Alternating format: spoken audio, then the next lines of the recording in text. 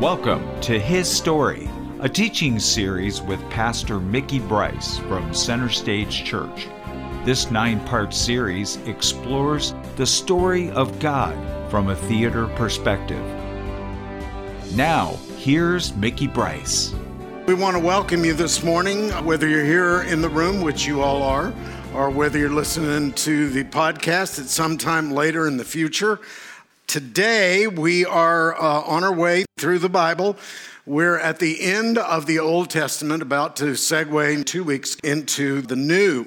Today, where we find our folks, the Jews, is in a bad place. Our podcast series called History is using, if you don't know already by now, pictures from the theater in honor of our ministry, Zeo Theater. Today, it's kind of a hopelessness and despair. What happens after the theater burns down? There's no more famous picture in theater of a theater burning down than Phantom of the Opera. Listen to what was printed in the New York Times, November 13th, 1873. There it is on the screen if you're here live. The Paris Opera, it says, took fire last night with such rapidity that it was clear that the building was doomed. The old building flamed up as if petroleum had lit up to hasten its destruction, and all Paris was illumined with the glare. A great deal of sympathy is felt for the troupe and the subscription already announced for the poor members out of work at the beginning of winter. And of course, that true event was memorialized in Phantom of the Opera. December 26, 2004. You may remember a massive tsunami rocked the coast of Thailand, killing thousands of people. It says the aftermath is hopeless. It was bad. There's a picture of it. You may remember also a raging storm of tornadoes that crossed the Midwest, what they called Tornado Alley on Sunday, May the 4th, 2003. One of the worst tornado outbreaks in American history, killed 39 people and obliterated towns in 3 states.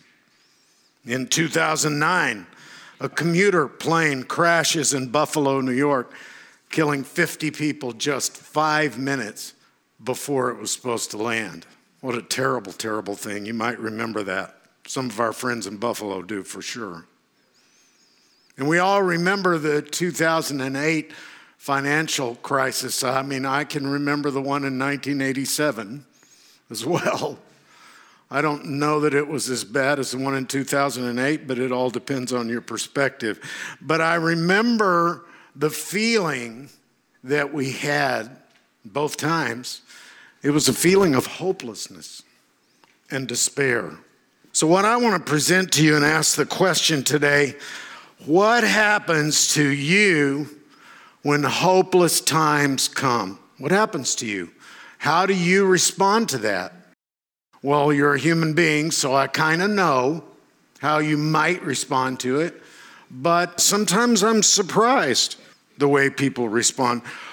Here's another question. Many people, not just believers, but non-believers, where is God in times of trouble? We believe that God's in charge. How can God allow things to happen that are negative? Why would he do that? Well, there's an answer for that. It's a very good answer in Scripture. We're going to look at that too. What is our reaction when our theater burns down, so to speak? Knock on wood. Where is God when our theater burns down? Where are you when your theater burns down? I want to present to you an idea that as we move on from situations like our theater burning down, here's the idea. This is what the Bible teaches. Hopelessness and despair are perfect opportunities to put God first. Perfect opportunities. In fact, that's why they come. In order that we can put God first. We're moving through Scripture from cover to cover, examining the story of God and how it can live in us. Last week, we visited Daniel in captivity and how Daniel was faithful to God and how God blessed Daniel's faithfulness and how he prospered him even in captivity. Today, we want to fast forward to another prophet. You may have heard less about him. His name was Haggai.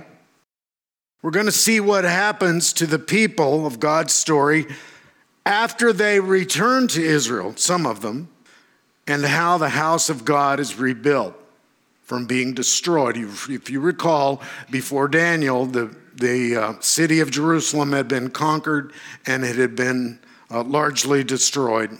All the people were taken away, a number of the people, most of them, into captivity in Babylon.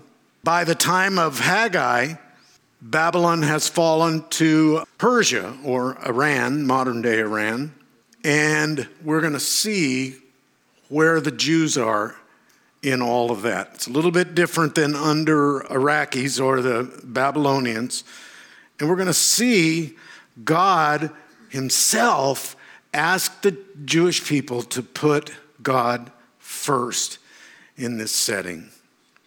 So my name is Mickey Bryce, and it's my privilege to teach this podcast series, this sermon series, if you will, through the books of the Bible, the selected books of the Bible. And I hope you're enjoying it. If not, you can comment. I don't have to tell all of you that you can comment. You do so regularly.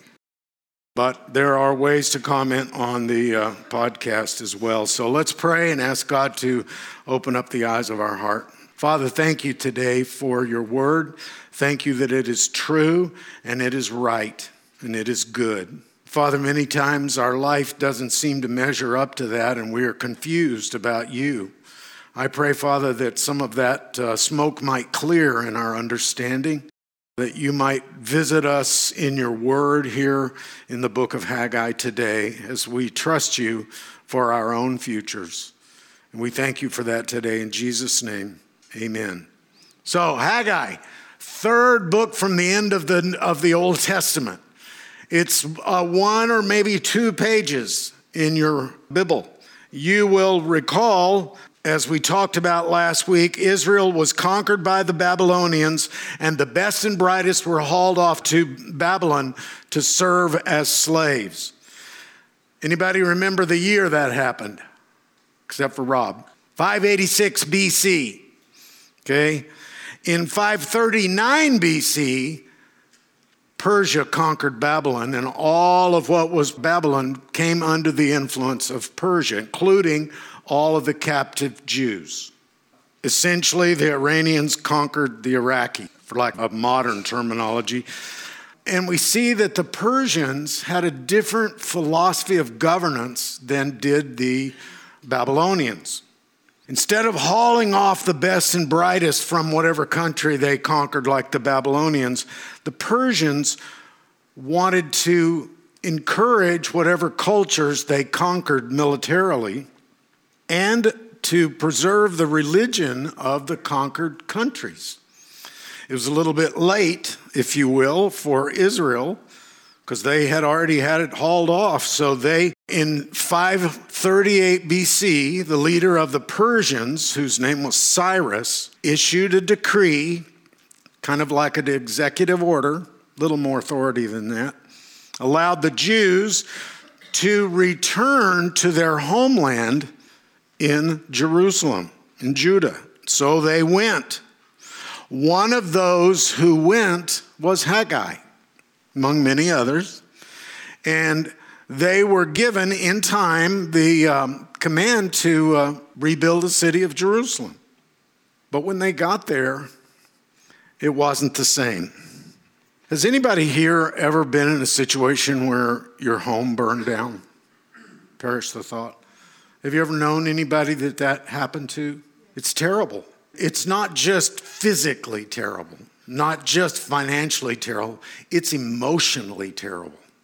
That's what I've understood from the people that I know, that it attacked their heart in a way that was unexpected. So you can imagine the Jewish people, the ones of them that did return, when they got back, and there wasn't hardly anything there. The temple had been destroyed. Homes had been destroyed, wrecked. There was no fabric in the city at all. It was like going back and having to camp out where you used to live. It was in many ways like a humongous tornado or tsunami had taken out essentially the whole city and lots of the country. The culture was in shambles. The most Jewish of the people were in another country. God was preserving that. But when they got back, it was an opportunity to cry more than anything. And I think we experienced that exactly. I think we can all look to something in our life where we went back thinking things were going to be the way they were, and they weren't. And the first thing is the realization of that brings a overwhelming sadness when you think about it's another reminder of what has been lost. So when these folks got back, I would imagine that it was that same kind of sadness. Many of the Jews chose never to return, but rather to stay in captivity, even though their captivity was less problematic than it had been in Babylon. Many of the Jews had gotten used to that for whatever reason. Your imagination can fill in the blanks there. Maybe it was comfortable in some perverse way, much more than going back and not having anything. At least captivity in Persia, you had 3 square meals a day, so to speak. We don't know exactly. Many of the Jews never returned. Even though Cyrus wanted them to reestablish the temple and the religious practices and the culture of faith, the Jews got sidetracked, the ones that did go back, and they didn't get at that immediately. They began to focus first on rebuilding their own houses, so they have a place to live. Now, on a surface, that seems like, okay, you need a place to live. That makes sense that you might build your own home, but it went further than that. They continued to make their houses be, this is what we're going to see, elaborate. And the house of God lay in ruins still. So that's going to be the issue. They began to focus on rebuilding their own houses and satisfying their own desires. Now, we can't see in their hearts, but we can see that God can, and God calls that out, that selfishness. And that's what we see as we get into this.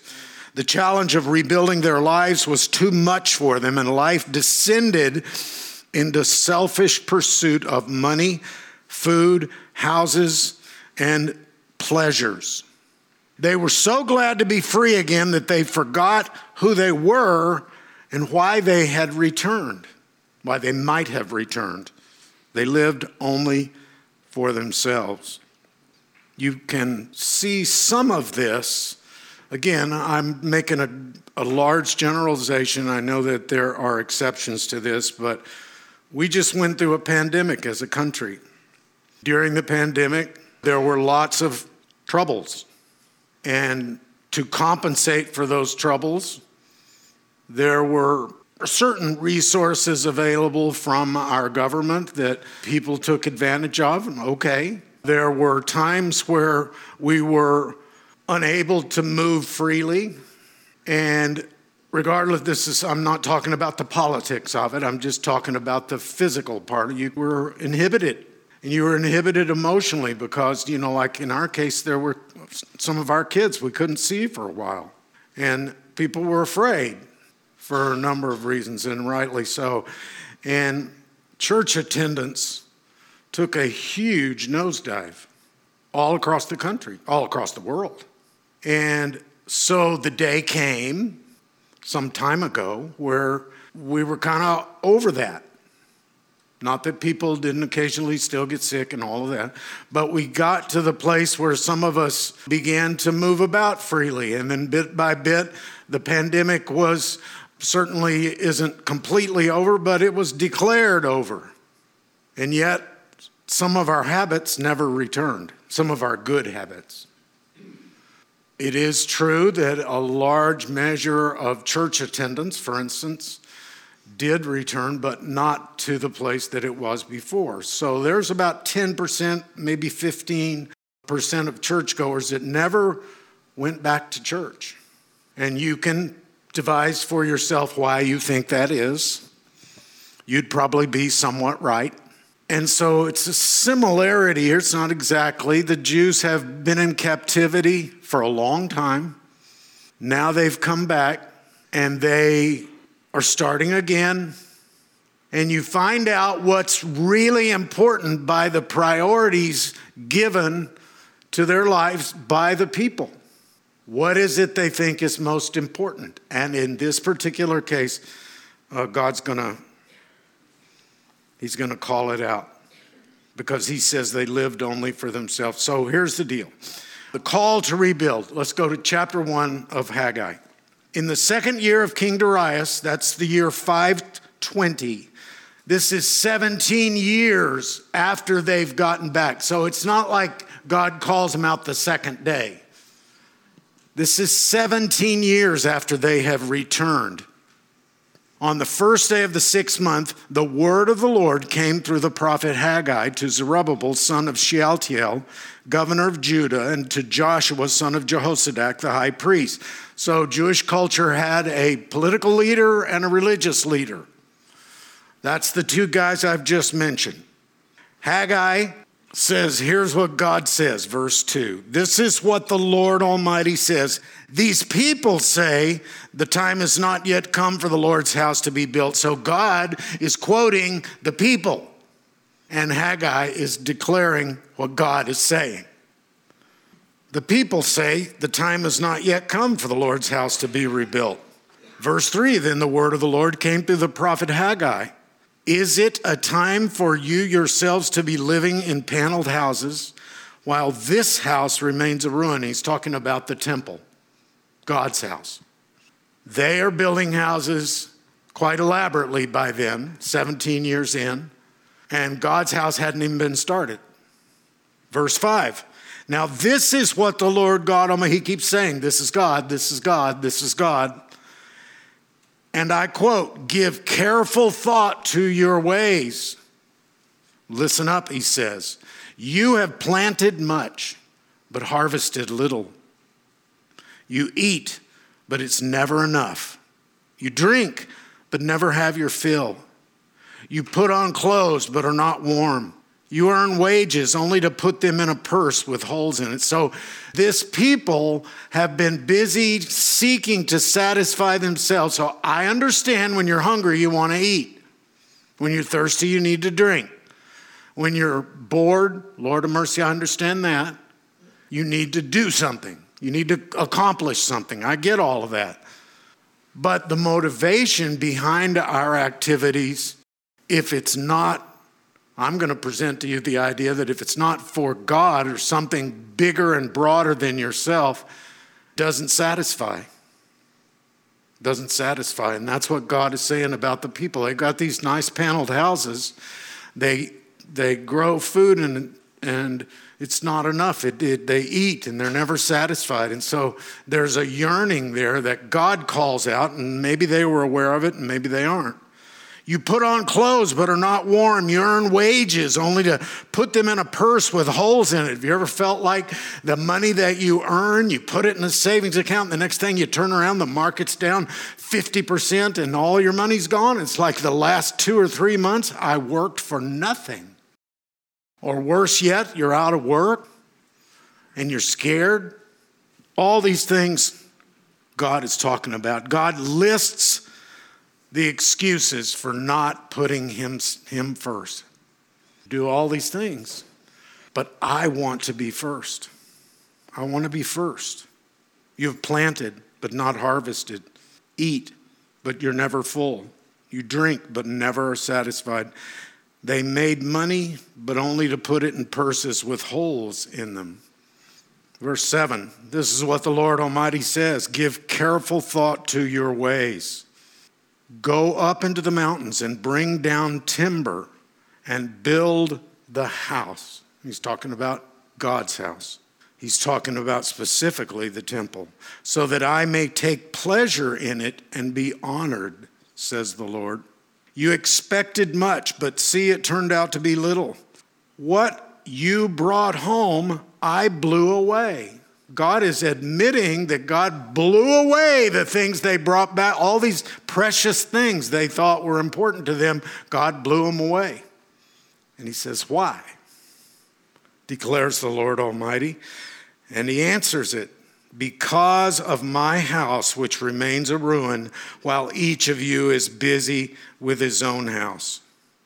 Therefore, because of you, the heavens have withheld their dew. In other words, there was no rain, and the earth, its crops, the crops couldn't grow well. God admits to them, I called for a drought on the fields. In other words, God says the rain isn't coming. In the mountains, on the grain, the new wine, the oil, and whatever the ground produces, on men and cattle, on the labor of your hands. So a couple of things here. It's not that they were lazy. They were hard workers. They were working on the wrong thing. It's a matter of priority. They were busting their butts at the wrong job. Second thing, it's not a chance disaster that befalls them. It wasn't a bad year for crops. Their behavior called out the judgment of God. God said, I did it. In other words, he prevented what they were needing. So God must be evil. Well, no, we're going to see here what's going on. But it's no question, I called for a drought. God wants to get their attention. God wants to get ours as well. The first thing you should presume, if something befalls you, is that God wants your attention. I don't know what his message to you is at any given point, but I know that when things happen that are outside of our control, or maybe things happen that we did and we suffer for them, God wants to speak. Remember, every time there's hopelessness and despair, it's an opportunity for us to trust God and to come to a new place. Every time in my life when I consider I saw a new something about God, it was always in the midst of difficulty. It's never right after I got a raise. Never. It's always right after I got fired. That hasn't ever happened, but it's come close a couple of times. But I've had lots of things, and I know you have too. So, to their credit, they listen. Hallelujah. They listen to God, which is unusual. God is speaking to our country today, and nobody's listening. I shouldn't say nobody. Very few. In fact, they mock God. I understand we have political differences, and that is not at all what I'm talking about. I'm talking about when God is speaking, we should be listening. And instead of blaming God for the bad things that happen in our lives, we should be answering God and saying, thank you for giving me an opportunity to see you more clearly in this. So, verse 12, chapter 1. We're going to see two things, repentance and obedience. Repentance means changing your behavior from one way to another way. Obedience, whatever God said do, I'm going to do. We love to talk about God. What we don't do so well at is doing what God says. We play that, oh, well, that doesn't really matter as long as I have an emotion toward God. Hogwash. Of course it matters. And you're going to see here repentance and obedience. Then Zerubbabel, son of Shealtiel, Joshua, son of Jehozadak, these are the same two guys, the high priest and the whole remnant of the people obeyed the voice of the Lord their God and the message of the prophet Haggai, because the Lord their God has sent him. And the people feared the Lord. Now that word feared doesn't just mean I'm afraid of you. In Scripture, we already know the word fear means to honor and respect, but also to change your behavior to align yourself with the one that you honor and respect, because after all, that's the way we honor and respect. Verse 13, remember the song, "It's a very, very, very fine house." Remember that? Okay. Then Haggai, the Lord's messenger, gave this message of the Lord to the people. "I'm with you, declares the Lord." So the Lord stirred up the spirit of Zerubbabel and Shealtiel, governor of Judah, and the spirit of Joshua, son of Jehozadak, the high priest, and the spirit of the whole remnant of the people. They came and began to work on the house of the Lord Almighty, their God, on the 24th day in the 6th month of the 2nd year of King Darius. I remember really for only one of the few times that I've ever been privileged to be part of an effort in a church of building a building. But I remember you remember the excitement that we felt in January of 2022 when we signed a lease on this property. We came in here in this same room and everybody was scurrying around and we were doing all this and people were painting and people were laying on their back, painting the floor. It's like, the Sistine Chapel and all this stuff, putting in technical stuff. What was exciting to me about it is this house didn't belong to us. I mean, yes, it did by October. But this was our place of worshiping God. And it brought our fellowship together in a way that never had occurred in the history of the church. All right? Maybe it should have on other issues. But I remember you remember how exciting it was to see, people would just drop by and see what was going on. They get that roof painted black yet? Why are they doing that? It was exciting. And this is what happened to the people here. Now, we could stop right there and say they obeyed God and they changed their direction. They moved their priorities from personal to corporate, from themselves to God, etc., etc. But the real message is in chapter 2, so let's jump forward. I call this the greater glory of the new house. Pay very close attention because what the house is needs to be clearly understood, both then and now. So, there was, in chapter 2, begins with discouragement doused with God's presence. On the 21st day of the 7th month, the word of the Lord came, all these same people.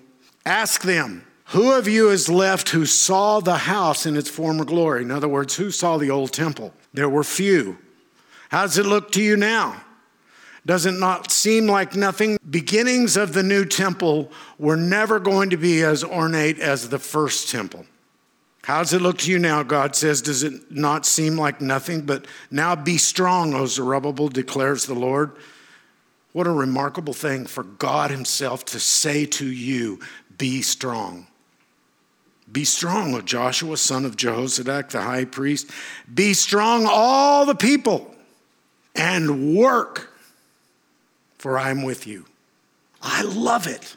Of course, I love it when people come to work at the church. It's exciting because I see things change and it's wonderful. But the reason it's not because it benefits me, it benefits us. And it is a living testimony to God and his provision to us. Same thing here. Is it hard? Yeah. When Glenda was out there in the hallway painting higher than she and her husband could either one of them reach, it's hard. It's backbreaking. Some of you guys that work outside and a lot of our snowbirds that are gone, they were part of this as well. Be strong, for I am with you, and work. This is what I covenanted with you when you came out of Egypt. So he's backing up all the way to Egypt. Before all the kings, before the Exodus, he's backing up all the way. He covenanted to them that he would be their God and they would be his people. This is what I covenanted with you when you came out of Egypt. And my spirit remains among you. Do not fear. Be strong and work, for I am with you. I want you to take note of those words. Be strong and work, for I am with you. What an awesome antidote for a crisis. Not just the one that is corporate. It's an antidote for your crises as well. Be strong and work, for I am with you. To those that hear this today that are dealing with unbelievable financial issues, be strong and work, for God is with you. To those that need a job, be strong and work, for God is with you. To those who are in the aftermath of a disaster in your life or family, be strong and work, for I am with you. Chapter 2, verse 6, I call this a whole lot of shaking going on. So here we see words. I grew up hearing the Messiah. This text is set to an aria in Messiah so beautifully. It's a bass aria. This is what the Lord says. In a little while, I will once more shake the heavens and the earth, the seas and the dry land. I will shake all nations, and the desired of all nations will come. And I will fill this house with glory. Wow, that's pretty cool. Something is going to happen and the whole world would see it. It is going to be big, God says. Even though the rebuilding project of the temple was very large and a long way to come, Haggai has to be talking about something in addition to the physical rebuilding of the temple, because this temple would never regain the former glory physically. What he's talking about is Jesus. Jesus is the greater thing. And it would be in that building that Jesus would declare himself to be the Son of God. Think about that. 500 years before, God says, the silver is mine in verse 8. The gold is mine. The glory of this present house will be greater than the glory of the former house. And in this place I will grant peace. That has to be about Jesus. It is about Jesus. Can't be about the temple, because this temple was destroyed in AD 70 by the Romans. Haggai is talking about a spiritual reality, something greater. All through Scripture, there's pictures that God uses first physically, and they're real. But then he translates them into a broader understanding. So you learn the picture, and then you learn the discipline of how God wants you to behave. And later you learn this is why, because something greater that he wants us to see. And Haggai talks about this greater glory that God has said. He says he will never leave this building. So there's a further message, I think, to this, and I'm going to tell it to you in just for a second. But for a moment, I want you to think about what happens to me when the theater burns down, okay? I run a theater. Now you run your theater, and the theater has burned down in your life. You've lost everything. Where is God in that? Where is God when you've lost everything? Well, number one, you haven't lost everything because you haven't lost him. How's that work out? Let me present to you some ideas that I think come out of this. They're much broader, but the first thing is that God's calling on your life always survives. Always. God's calling on your life is eternal. When you come to know Christ as your Savior, it is not what you did, it's what God did. And God promises that that can never be taken away. We can make all kinds of arguments about works and faith and persistence and all of that. But those who have faith in Christ, because they have accepted his sacrifice on Calvary's cross and have chosen to follow him, have a calling. And that calling is an eternal one, to be with Christ forever. God's calling always survives. 1 Corinthians 1:9 says, God is faithful, who has called you into fellowship with his Son, Jesus Christ. Out of the ashes of a fire in your life, God's calling survives. I am living proof of that. There was a time in my life where I thought my calling was over. I severely misunderstood that calling. It wasn't over. I was just being an idiot. And that's funny, but it's true. I was so consumed with the pain of the experience, I couldn't see anything that God was doing until later. And he kept on, and he kept on, and he kept on. And here we are today. Out of the ashes of a fire in your life, God's calling survives. You don't have to make it survive. God makes it survive. Sometimes you may not even know it. You may deny it, but it's still true. You may feel discouraged today because of circumstances. I get that. There's days that I feel the same way. That's why we need things like this said to us, because we can go back to that and we can remember what the Word of God says when we feel mad at God. You may feel like a failure or a loser or an unfaithful fellow or gal. Maybe your house has burnt to the ground and it's your fault. Maybe it's somebody else's fault. God's calling survives. Once there was a man who dared God to speak. Burn like the bush, like you did for Moses, and I'll follow you. Collapse the walls like you did for Joshua, God, and I'll fight then. Still the waves like you did on Galilee, God, and I will listen. So the man sat around near a wall, by a bush, close to the sea, and waited for God to speak. And God heard the man, and God answered. He sent fire, not for a bush, but for a church. He brought down a wall, not of brick, but of sin. He stilled a storm, not of the sea, but of a soul. And God waited and waited for the man to respond.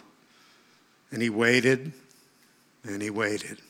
But because the man was looking for bushes, not hearts, because the man was looking for bricks and not lives, seas and not souls, he decided that God had done nothing. Finally, the man looked up at God and said, "Have you lost your power?" God looked down at the man and said, "Have you lost your hearing?" My attention needs to be on his concerns first. The Bible calls that seeking first his kingdom. If Haggai were here today, his message would be the same. Put God first. Jesus said it this way in Matthew 6, "Seek first his kingdom and his righteousness, and all these things will be given to you as well." So his kingdom and his righteousness. His kingdom is for everybody. His righteousness is me. So it's external, but it's also internal. You can't leave out either one. You can't leave out the mission God's called you for, and you can't leave out personal holiness. You have carnality on one and selfishness on the other. Pretty simple.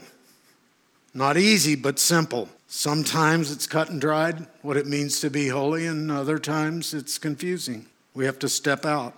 I can tell you that in 2004, it was these kinds of thoughts that were on our minds when we started this church. There's the original logo of the church. And putting Jesus first was added there for this reason.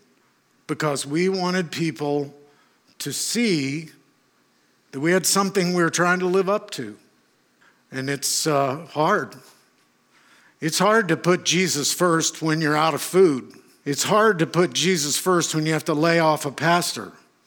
It's hard to put Jesus first when you've lost your job. It's hard to put Jesus first when people misunderstand your motives and your actions and they curse you. It's hard. And yet, at least our intention has always been and is still that the main thing is to put Jesus first. If we put him first in our individual lives, he will be first in our corporate life. His kingdom and his righteousness. A third thing. So we're understanding that God's calling always survives. My attention needs to be on his concerns first. And the third thing, and this is the greater meaning of the house business. The house was the first temple. Then the house is the second temple.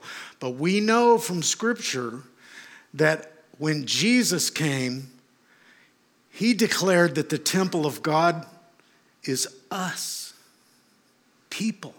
He declared that the temple of God is with men again. And when you come to know Christ, it is God's presence that indwells the believer.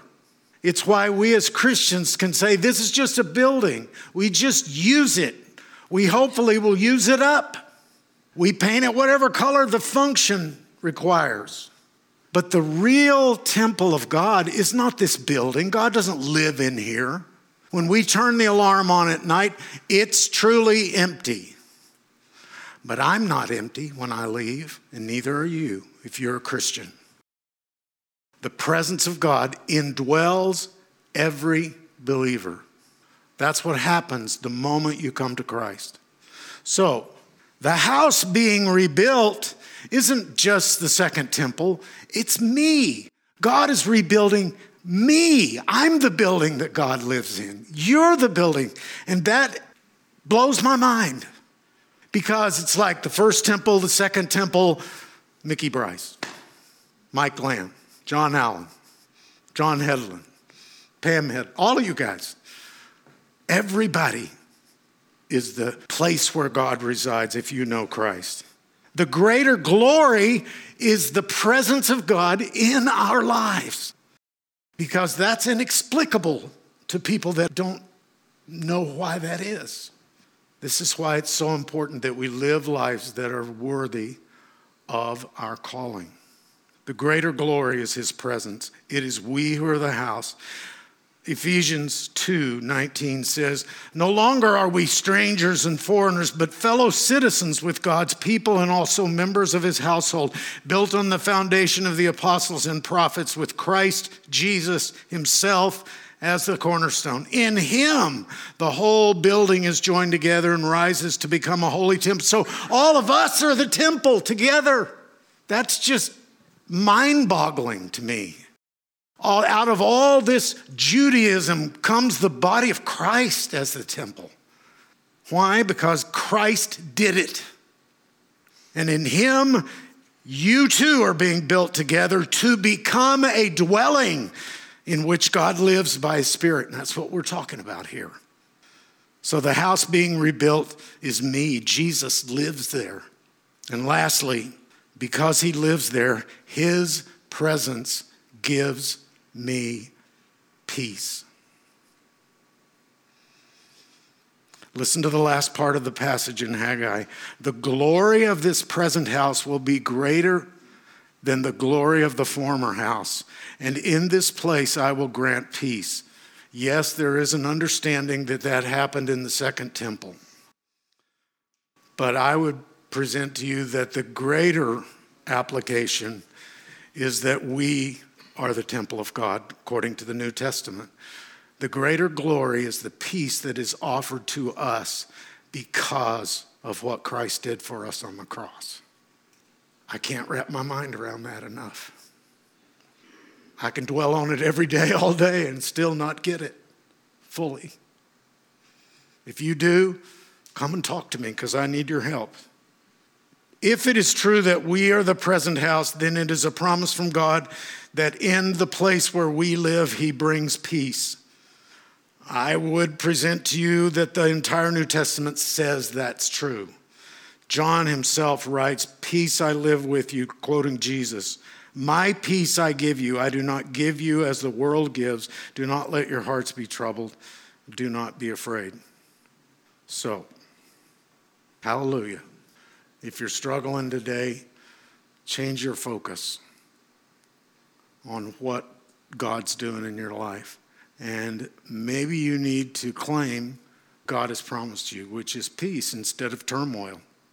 One of America's greatest poets was Henry Wadsworth Longfellow.